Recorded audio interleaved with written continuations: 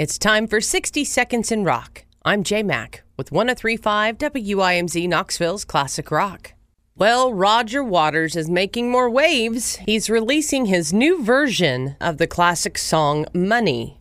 The ex-Pink Floyd bassist and singer announced that he was re-recording the groundbreaking Dark Side of the Moon album without his ex-bandmates.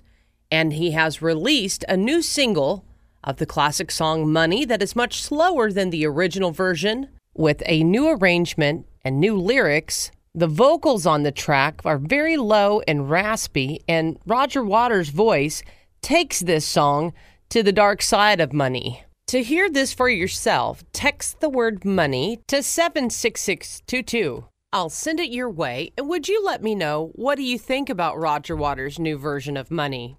Roger Waters' solo remake of Pink Floyd's Dark Side of the Moon will be released on October the 6th. And that, my friend, is your 60 Seconds in Rock. I'm J Mac on 103.5 WIMZ Knoxville's Classic Rock.